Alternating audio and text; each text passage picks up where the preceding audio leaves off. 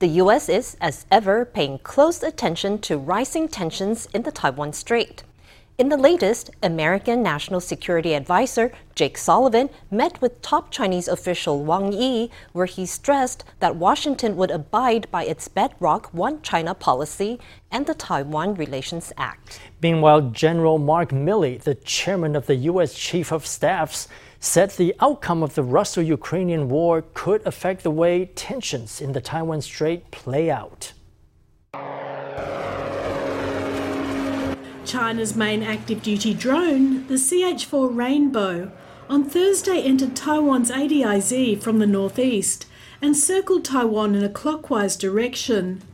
This is the third time for a Chinese drone to fly close to Taiwan in half a month.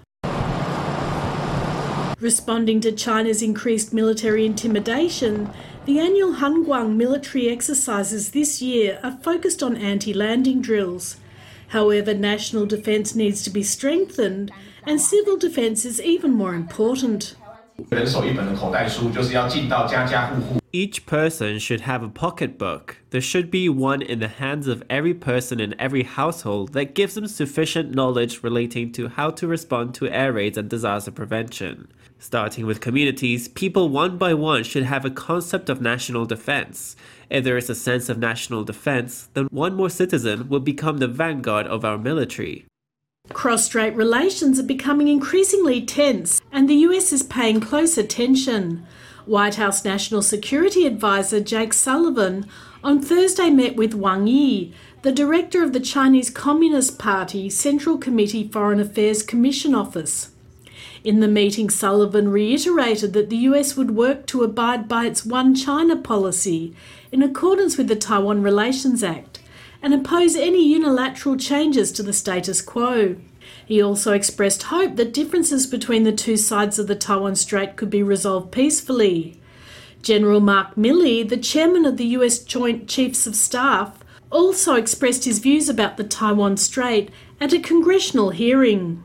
I think that what Putin has done is an illegal direct assault on that order, and if he's allowed to succeed in that, China will learn certain lessons, and it may not be the single decisive point, but I think it'll calculate into their decision-making process as to whether or not they attack to seize the island of Taiwan. So I think the outcome of Ukraine is critical to much broader issues than just Ukraine. Taiwan can also learn from the Ukraine experience in its war with Russia and speed up preparations so it can respond to anything China might do.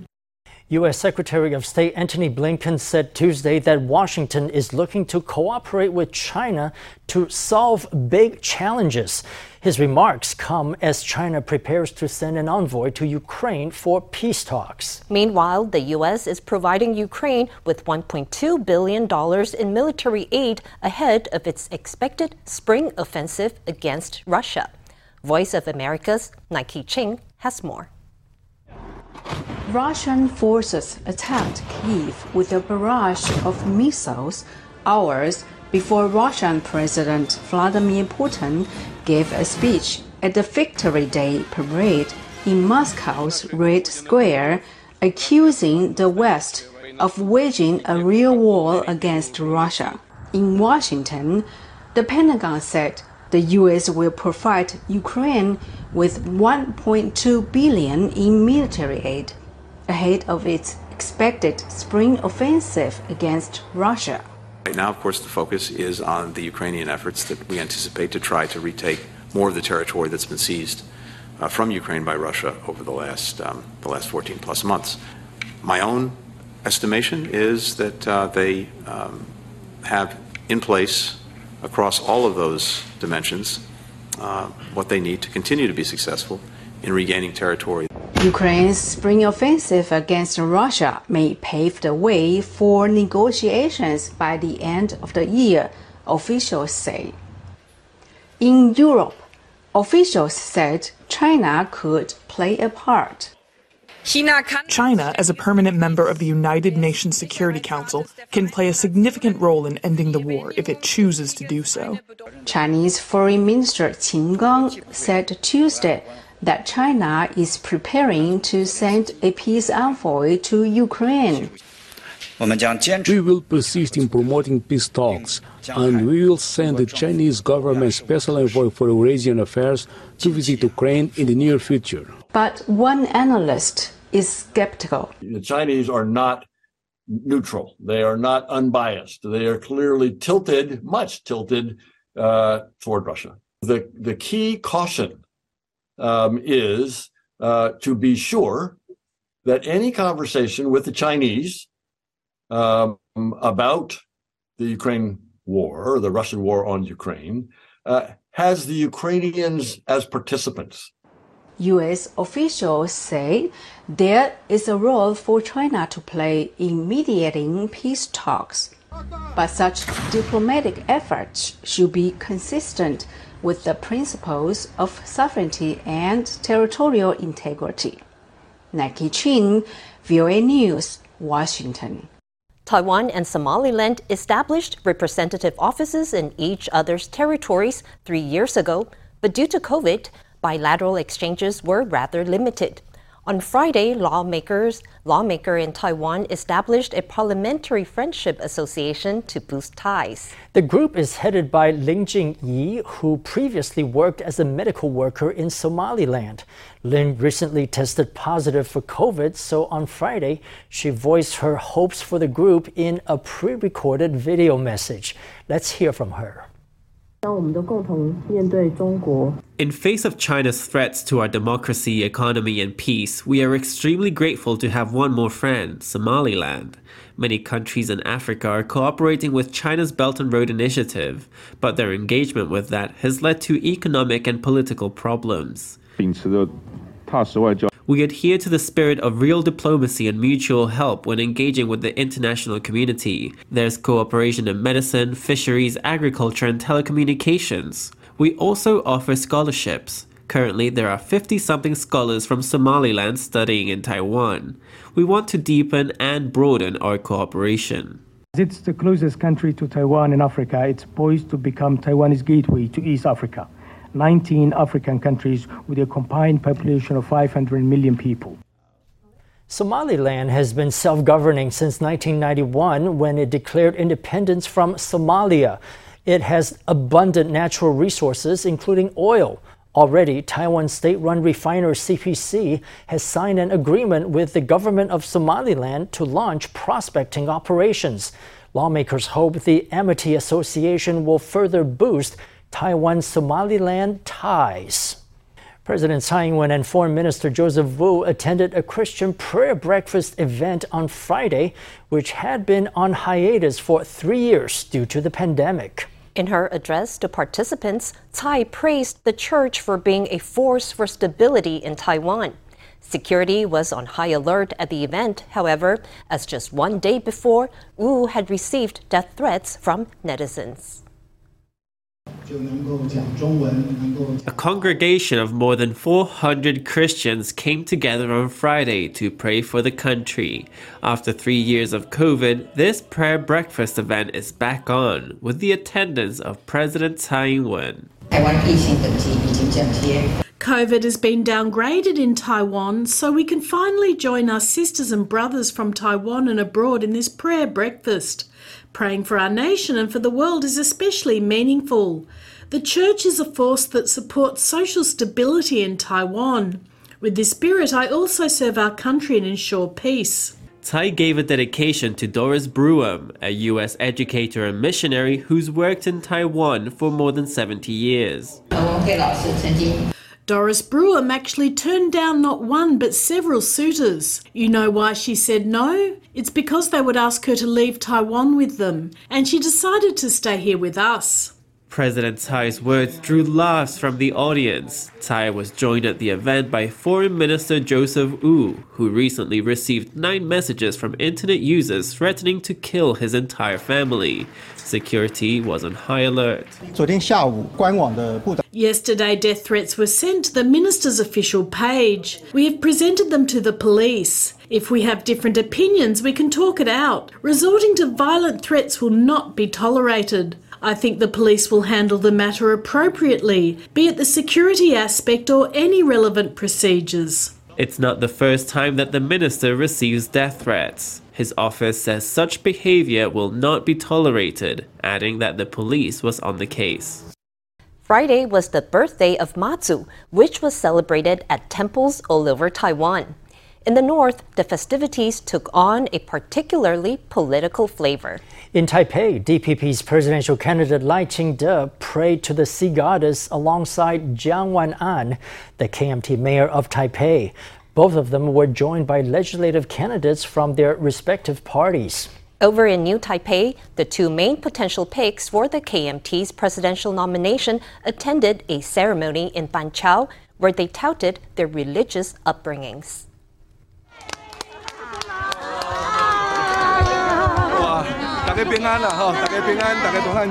To celebrate Matsu's birthday, Vice President Lai Ching-te joined worshippers at Songshan's Tsuyo Temple. I pray that Matsu will be merciful and use her power to protect Taiwan and its people, to calm the storm.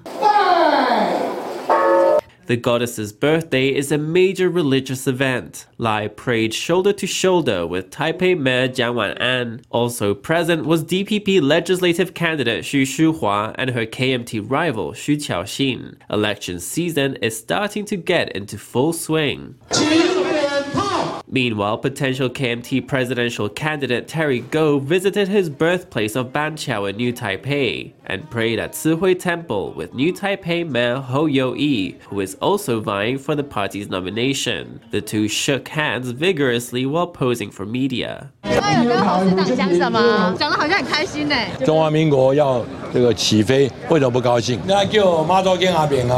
Ah Ming from the Matsu Temple. I was born and brought up here. I grew here. This is where my roots lie. Matsu can bring us cross-strait peace.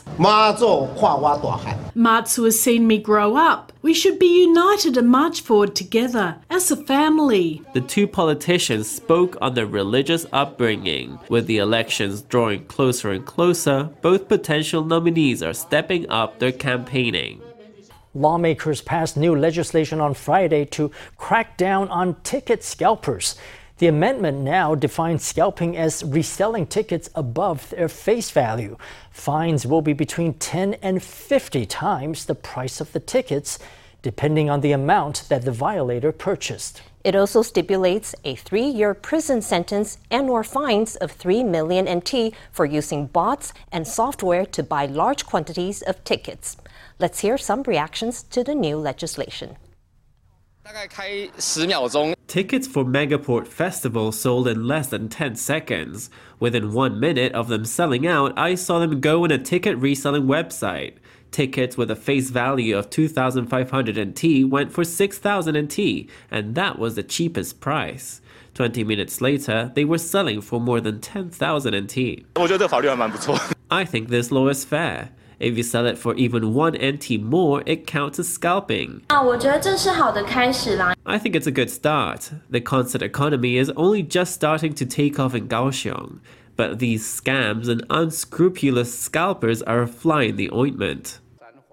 The issue of scalpers became a hot topic earlier this year ahead of a concert by South Korean girl group Blackpink in Kaohsiung. Tickets sold out fast with resale prices topping 400,000 NT. That was also the case where tickets for a May Day concert with a face value of 2,280 NT were up for sale for almost 1 million NT. The two instances sparked public outrage with calls for regulations and stiffer penalties to prevent scalpers from taking advantage of what is supposed to be an enjoyable experience.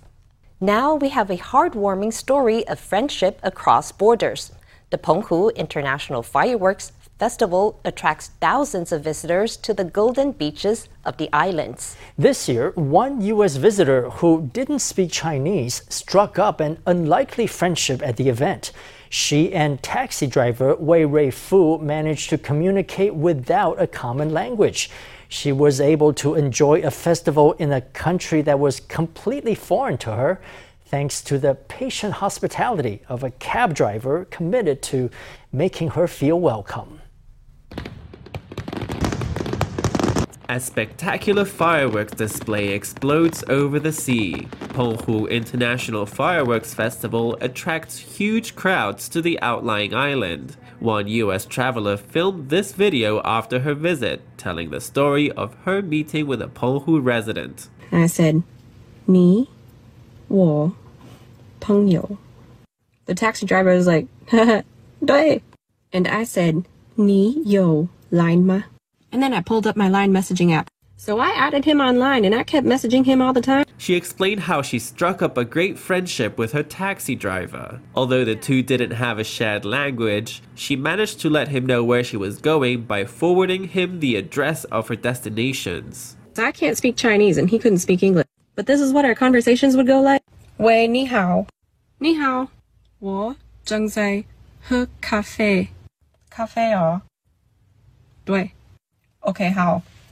And then I would just send him the location of wherever I was at, and it worked. And this is the cabbie who made such a big impression. Although Wei Reifu doesn't count English in his skill set, he was determined to get his client safely to her destination.